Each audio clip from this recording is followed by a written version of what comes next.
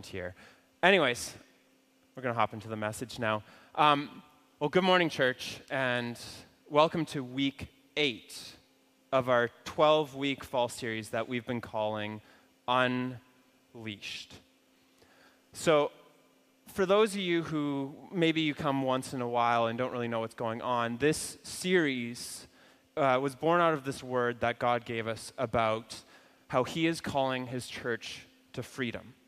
And so through this series, we have been addressing some of the lies that people believe that hold them back from everything God has for them. Some of the problems that people face in living out in freedom. And we've talked about unforgiveness. We've talked about lies. We've talked about dealing with pain from the foundation of knowing who we are and who God is. That we are loved. We are not alone. We will always have enough to do what God has called us to do. And we are eternal.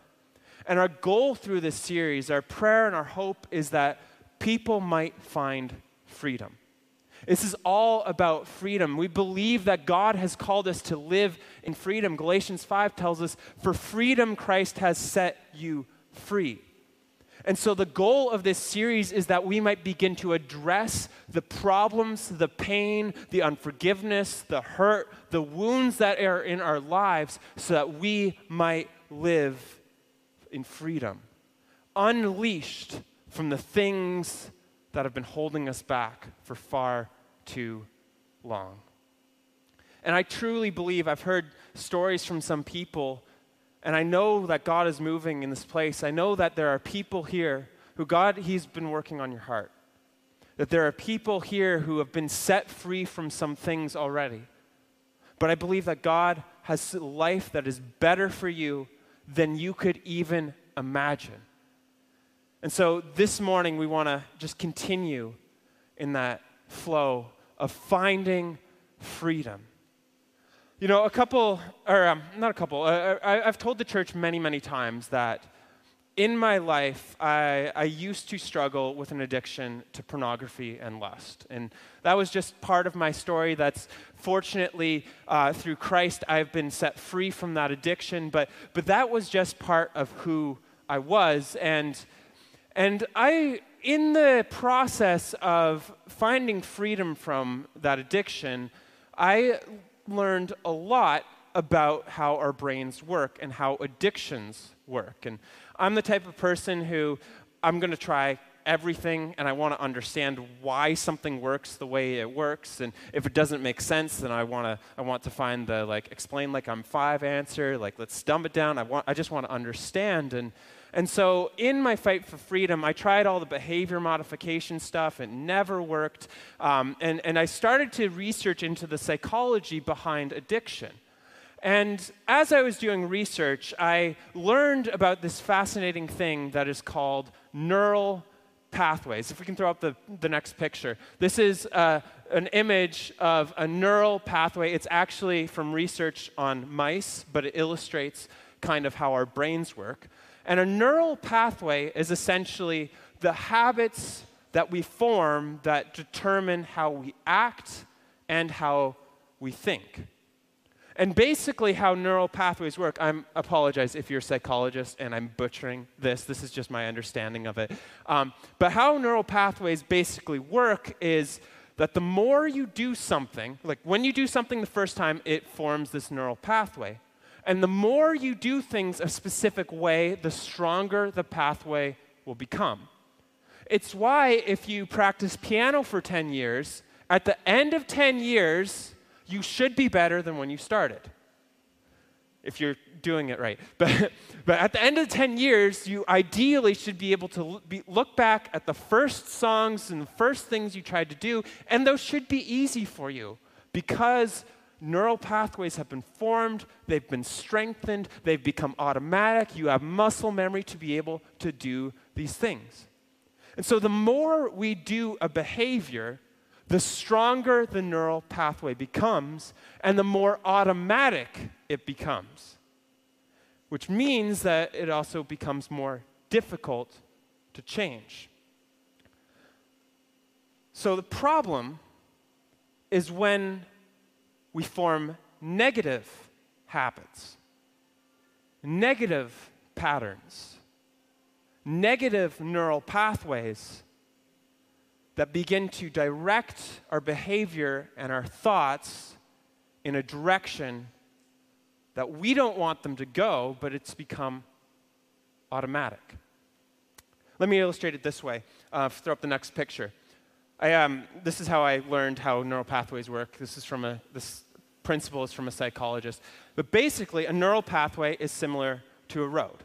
So let's just imagine you live in a house, and it's in the middle of nowhere. You have like 2 or 3 neighbors, and the city or government or whoever is like, well, you need access to like our infrastructure, so we're going to put a road in to give you access to other roads and put this road in for you and your couple neighbors. But when a road is put in, they usually determine how many cars are going to drive on it. And usually they'll start with the cheapest possible road. So they're like, oh, there's 3 people living in the middle of nowhere. They don't need a good road. We're going to put in a dirt road, which is little more than we're going to drive down it 4 times and hopefully it'll rut out and it'll be good. But they keep it simple. And then as traffic increases, well, a dirt road isn't very safe, especially in Alberta. So we upgrade to a gravel road because you're getting more cars traveling down the road. And okay, we need it to be higher quality so that they can go faster and it is safer and can manage more traffic. And then let's say that your little middle of nowhere house, that area develops into a bit of a neighborhood. And so the city's like, okay, well, gravel road isn't going to support the amount of traffic that's coming through here, so we're going to upgrade to a paved road. And over time, as the neighborhood grows and develops, the paved road will go from 2 lanes to 4 lanes. And eventually what happens as the road gets used more and more and more is you get this absolute mess that is called the 401 in Toronto.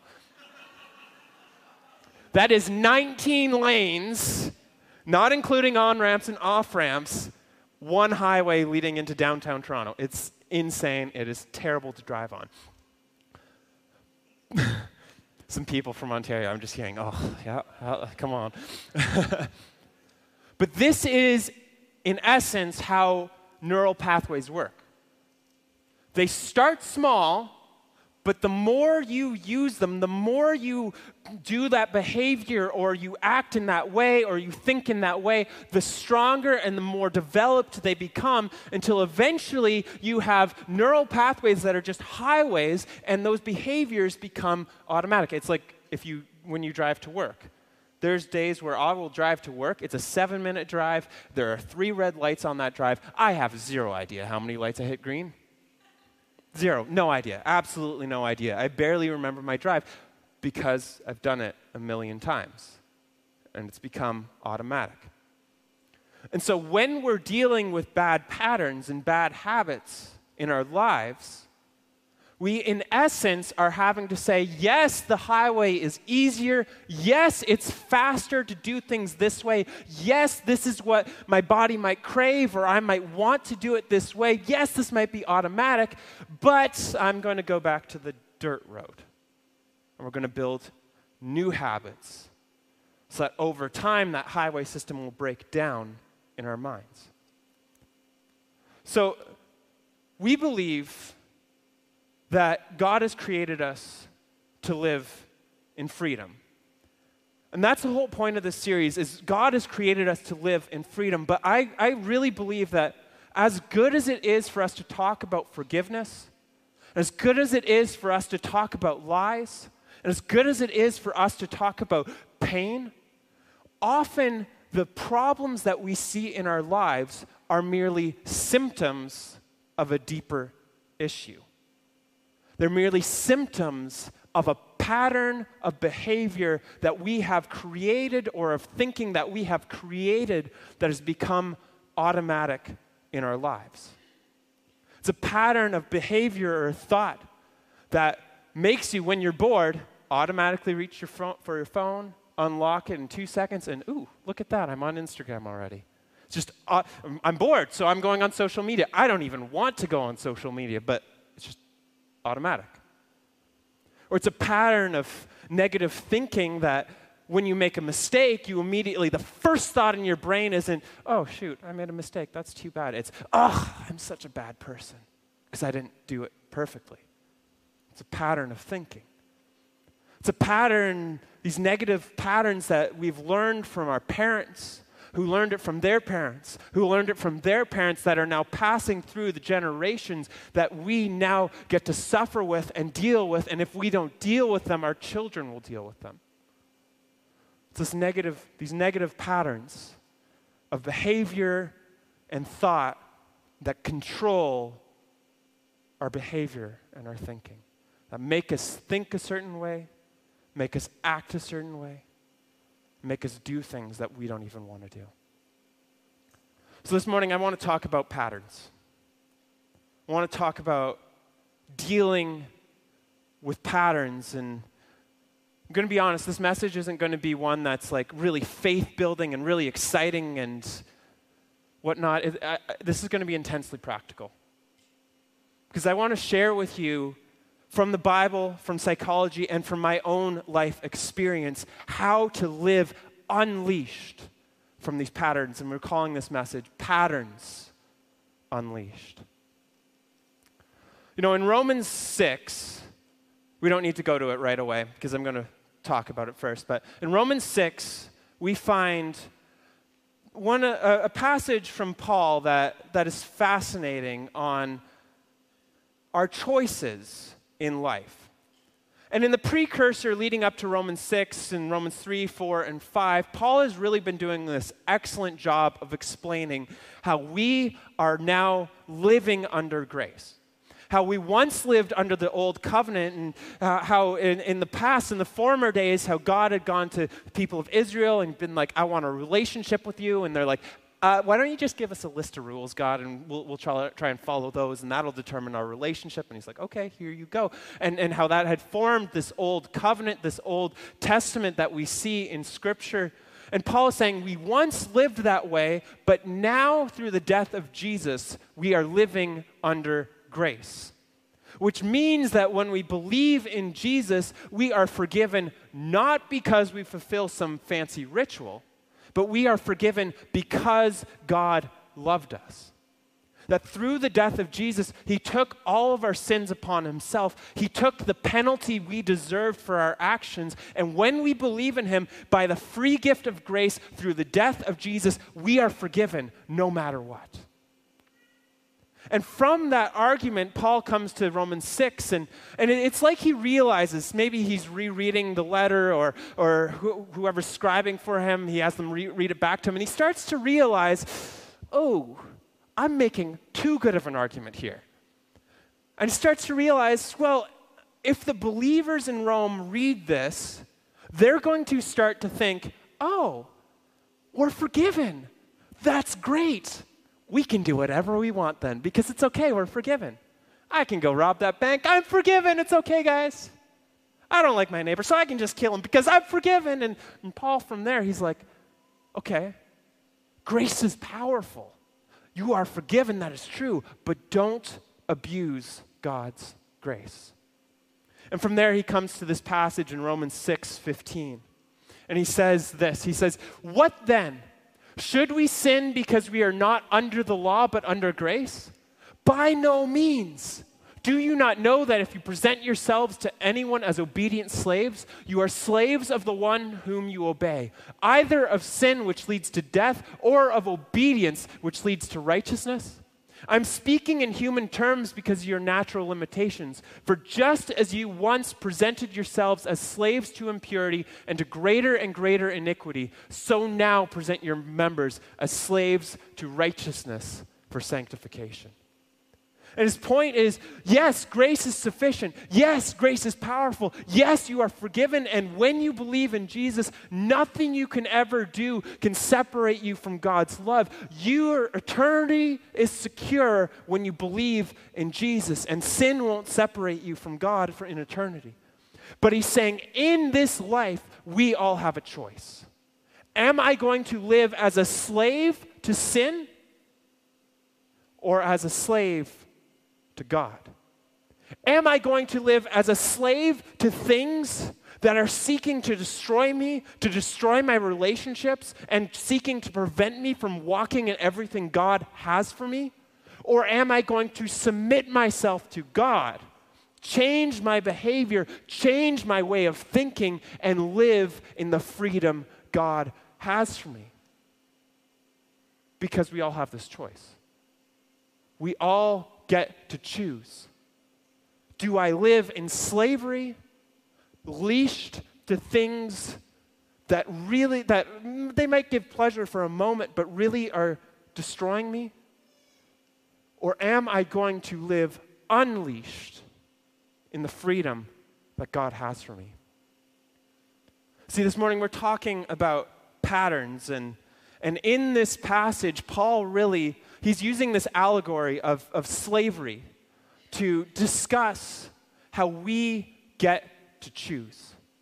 We get to choose, are we leashed to sin or are we unleashed with God?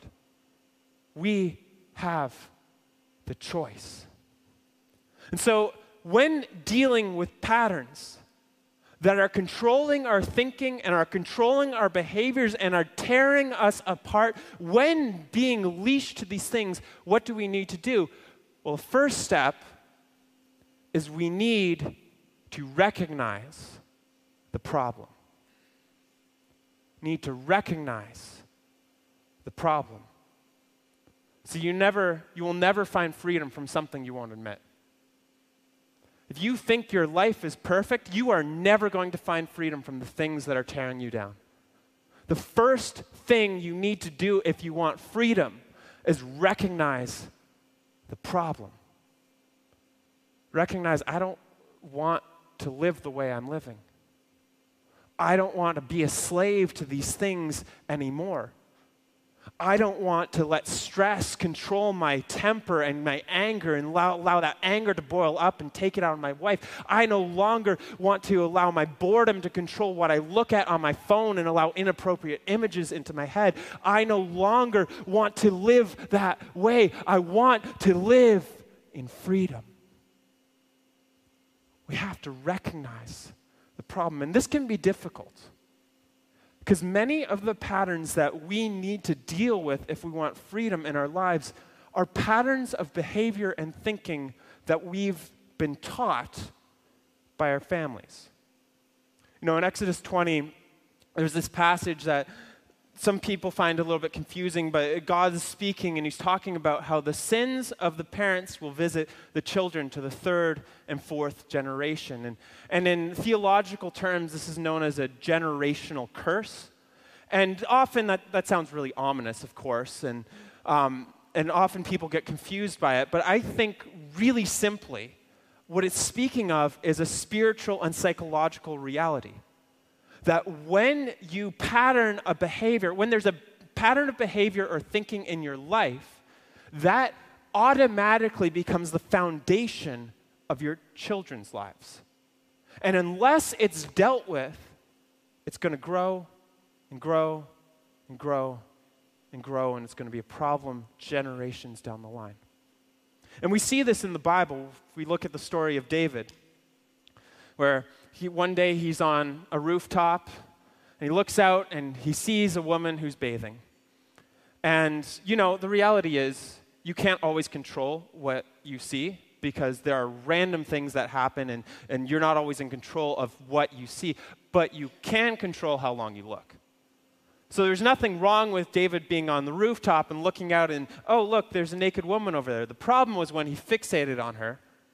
And then, when he sent his servant to bring her to him, even though she was married, and slept with her.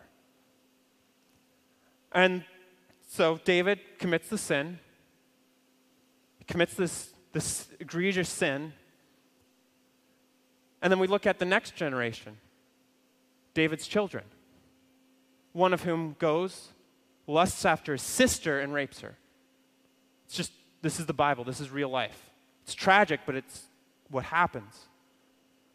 And then another one of David's sons, in anger, kills the first brother, and then kicks David off the throne and goes and takes David's concubines, these women that David was sleeping with, and sleeps with them in public.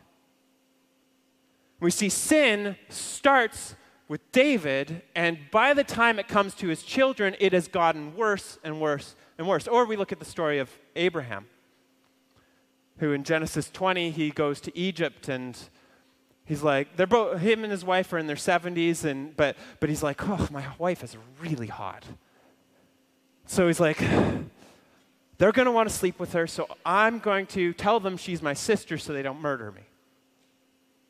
And then one generation further, his son Isaac does the same thing with Isaac's wife. And then one generation further, Isaac has a son named Jacob, which literally means the deceiver, who then deceives his brother and cheats him out of his inheritance. It started with Abraham, but it grew and spread through the generations. So if we want freedom, we need to begin to recognize the problem. You know, in my family growing up, my parents always told me and my brother, don't drink alcohol ever.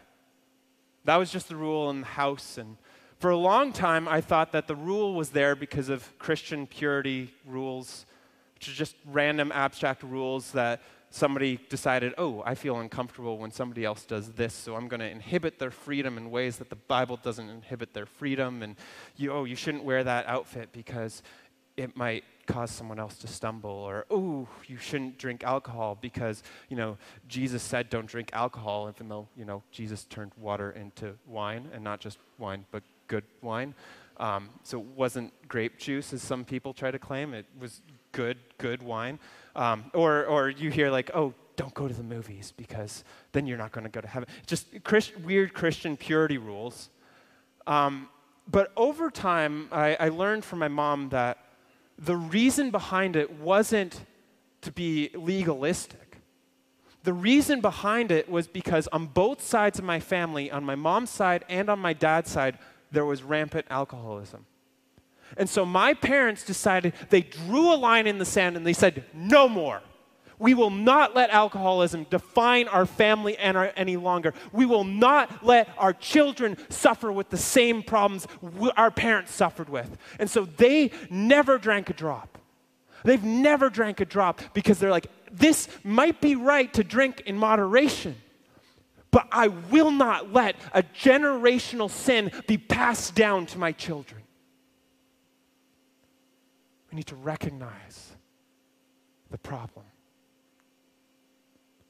Whether it's in our lives or it's generational, we need to recognize the problem. And that might require prayer. It might require counseling.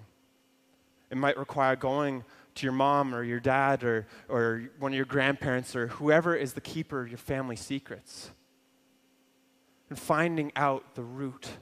Finding out, is this something we've always struggled with in silence? Is this generational in nature? And it requires asking yourself tough questions. What is in my life that is bad? What is in my life that I don't want to do any longer? What is in my life that God is calling me not to do anymore? Asking yourself, what do I reach for when I'm bored?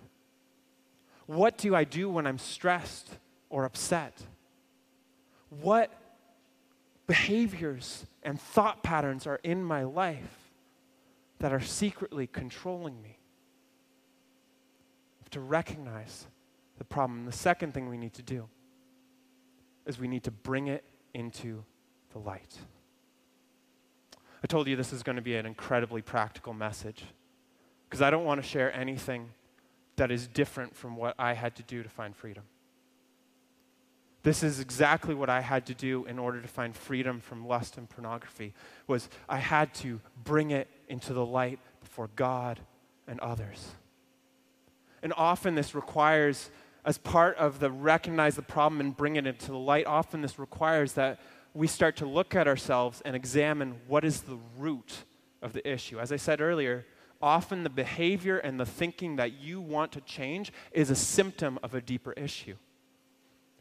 For me, in my struggle, that meant I had to go and get psychological help. I joined this psychology, like counseling course thing. And through that course, I learned that the behaviors, the pornography, the lust, wasn't the root issue. It was actually, those things were rooted in two lies. One was that sex was the best thing in the world and I deserved it. And two, that I was unlovable and the only way I'd ever obtain it was through pornography. And I had to come to a place where I found the root, I found the lies, and bring them into the light so that I could live in freedom. And I'm not going to pretend that's easy. It's really, really hard. You know, 1 John 1 puts it this way. It says, "This is the message we have heard from him and proclaimed to you, that God is light, and in him there is no darkness at all. If we say that we have fellowship with him while we are walking in darkness, we lie and do not do what is true. But if we walk in the light as he himself is in the light, we have fellowship with one another, and the blood of Jesus, his son, cleanses us from all sin. If we say that we have no sin, we deceive ourselves and the truth is not in us. But if we confess our sins, he who is faithful and just will forgive us our sins and cleanse us from all unrighteousness."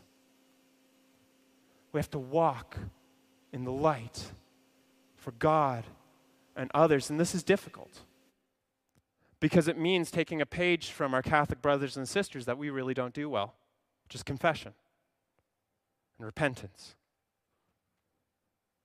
It means looking at ourselves, recognizing the problem, and then just having the guts to bring it forward before God and others.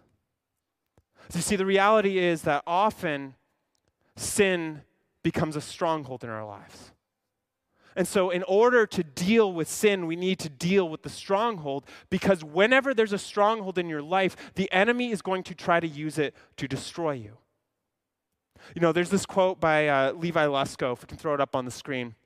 It's a pastor down in Montana. It says, "In your life, a stronghold is an area in which you have become entrenched in believing something that isn't true or in doing something you shouldn't be doing, and as a result, the enemy has a heavily fortified position in your life. Simply put, it's a constant pull in the wrong direction." If we can go to the next one.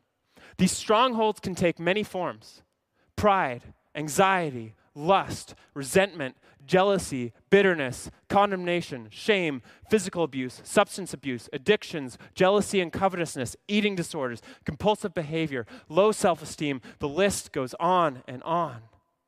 These strongholds put a chokehold on the joy, growth, freedom, and strength you are meant to experience. They neutralize your effectiveness and lock you in a state of arrested development. This much is sure: you'll never experience all that life holds if you are living with strongholds. So we need to expose them. We need to bring them into the light before God and others. We need to repent of those things. And repentance is a word that we don't like because it's difficult. Repentance means being willing to look back at the people you have hurt and to say to them, "Hey, I'm sorry. This is what I did. You might not have even known of it, but this is what I did. I'm sorry, this is what I'm going through. Please forgive me, and please help me." Repentance is a word that literally means to turn.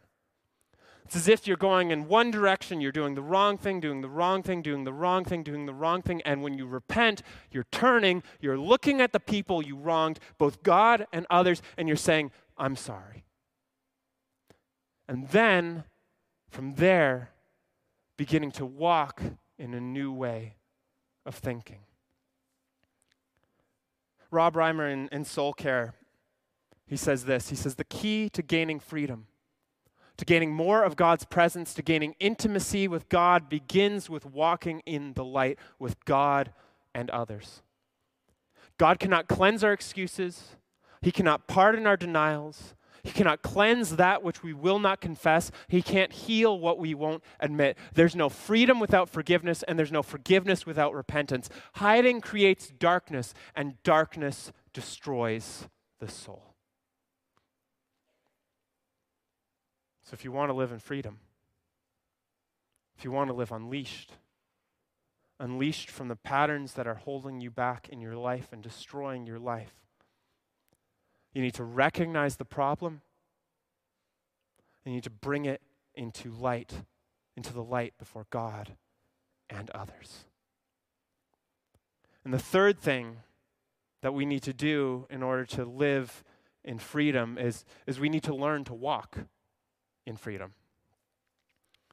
You know, there's a million books out there from people way smarter than me about how to change your behavior, about how to form good habits, how to deal with bad habits, how to rewire your brain. There's so many different books out there on this topic. But a couple years back, I read this book. It was called Switch. It was by, I believe, Chip and Dan Heath, these two psychologists. And the whole premise of the book was how to change when change is difficult.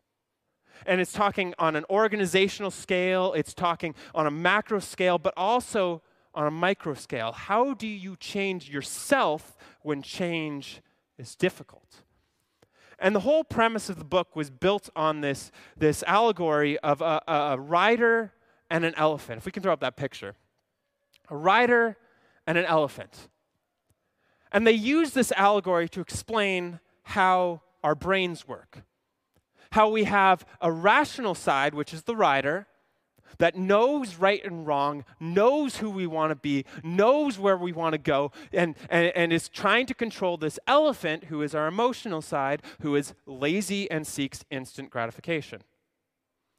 And so the premise of the book basically goes that when the rider is trying to change behavior, which is how we normally do, when our rational side is trying to change a behavior, often we will struggle against our emotional side until we get tired.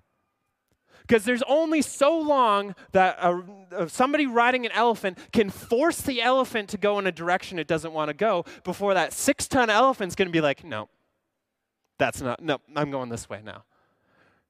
And the premise really was that self-control, it's a depletable resource. You don't have unlimited self-control. It is something that you eventually, you can force yourself to act and think a certain way for only so long before you will get tired and your emotional side will take over. And so if you want to truly change, their premise was that you need to direct the rider, you need to know where you're going, and you need to get the elephant on the same page. And so I'm not going to dive into it too deeply. If you really want to read the book, you can. It's a really, really good book. I recommend it. But they give this principle, these 3 directions on how to change behavior or change yourself or change others when change is hard. And the 3 things they say is you need to engage the rider, motivate the elephant, and shape the path. Now, to engage the rider, it's fairly simple. Give crystal clear direction, which in dealing with patterns of behavior and thought simply means figure out, who do you want to be in 5 years? Who do you want to be? Do you want to be living the way you are now, or do you want to be different? What type of person do you want to be? Ask yourself questions like, if I were to wake up tomorrow morning perfect, what would life look like? Give yourself a goal, a direction, where you want to go and who you want to be. And then with that goal, you can start to look at the bright spots in your life. Where are you doing good things, even when it's hard? Okay, now you have that answer. You found a bright spot. Now how do you replicate that in other areas? Direct the rider, engage the rider. It means figure out where you're going, where you want to go. To motivate the elephant, well, that's a bit more difficult. The first thing, though, is find the feeling, which is basically get emotionally invested in what you want to do. So let's think not even just specifically rationally. Let's not even think about the 5-year goal. Why do you want to change? How would that change make your life better? How would that change affect your family, yourself, and your friends? And even just asking yourself, and this is a difficult question to ask when dealing with patterns, how does my bad behavior and thinking hurt others? Find the feeling. And then from there, try and shrink the change. Because, as you said, the elephant is lazy, wants instant gratification. So if you look at a 5-year goal, you are never going to even start. Never even going to start. It's basically, instead of thinking, I need to fix A, B, C, and D, start with, okay, I'm going to fix part 1 of point 1 AI of part 1 of A. Let's just simplify it. There's a principle in the home organization world that it's called the 5-minute cleanup, and that's exactly what shrink the change is. And basically, the principle goes that if your house is a mess and you want to clean it, well, chances are you want to clean it, but you don't actually want to clean it. Let's be real. I'd rather sit on the couch and do anything else but clean the house. And so the principle of the 5-minute pickup or the 5-minute cleanup is go to the messiest room in your house, set a timer for 5 minutes because you can do anything for 5 minutes, and once the timer goes off, you can stop. If you want to keep going, you can. But once it's done, if you want to stop, you stop.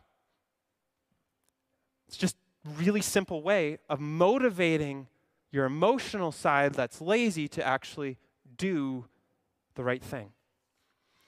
And then the third thing is shape the path, which really simply put is if the path goes in the direction you want it to go, it's a lot easier to keep yourself on that path going in that direction. And that requires getting into community. Having people in your life who you are accountable to, who you have exposed your secrets to, who you've exposed your problems to, who when you're struggling, you can go to them and say, hey, I'm struggling today. Can you pray for me? Can you support me? Can you be there for me? And they'll be like, yes, I got you. Or when you're doing well, they'll be there cheering you on. You've been doing amazing. That's great. Get into community. Get accountability from people who will support you. And the second part of that is tweak the environment, which really simply is get rid of the things that are going to lead you the wrong way.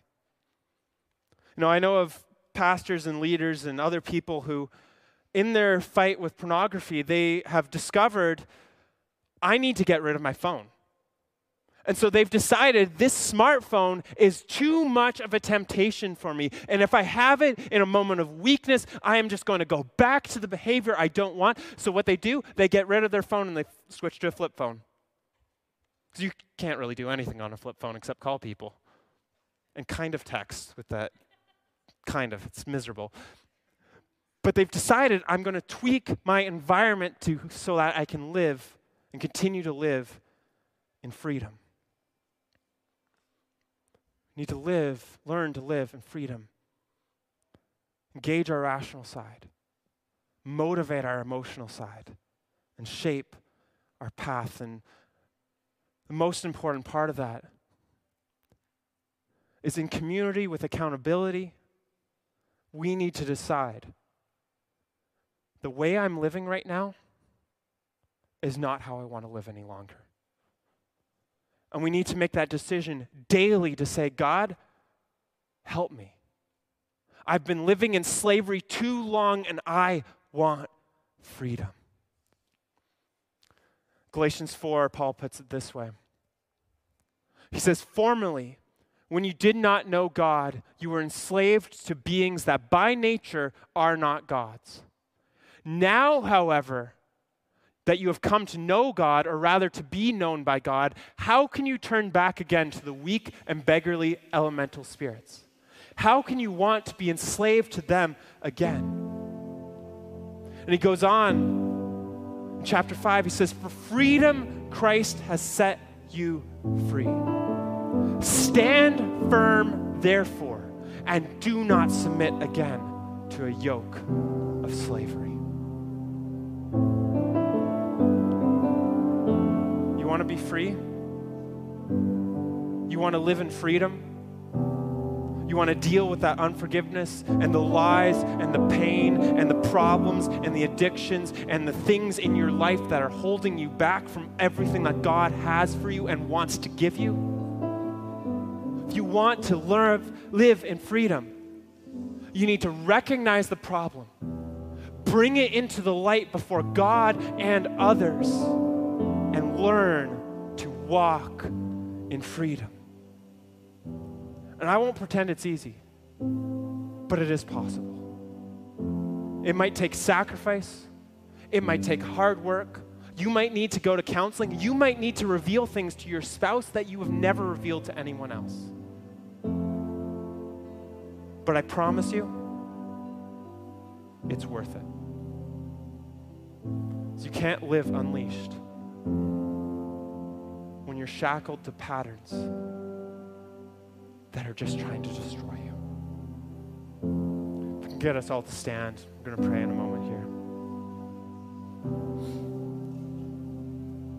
As we do, we're not going to have any specific application time, or I'm not going to get you to do anything specific this morning, because the reality is that freedom requires choice and it requires hard work, and it will look different in your life than in mine. I just know that these three things are what helped me walk into freedom through the grace of God and the power of God.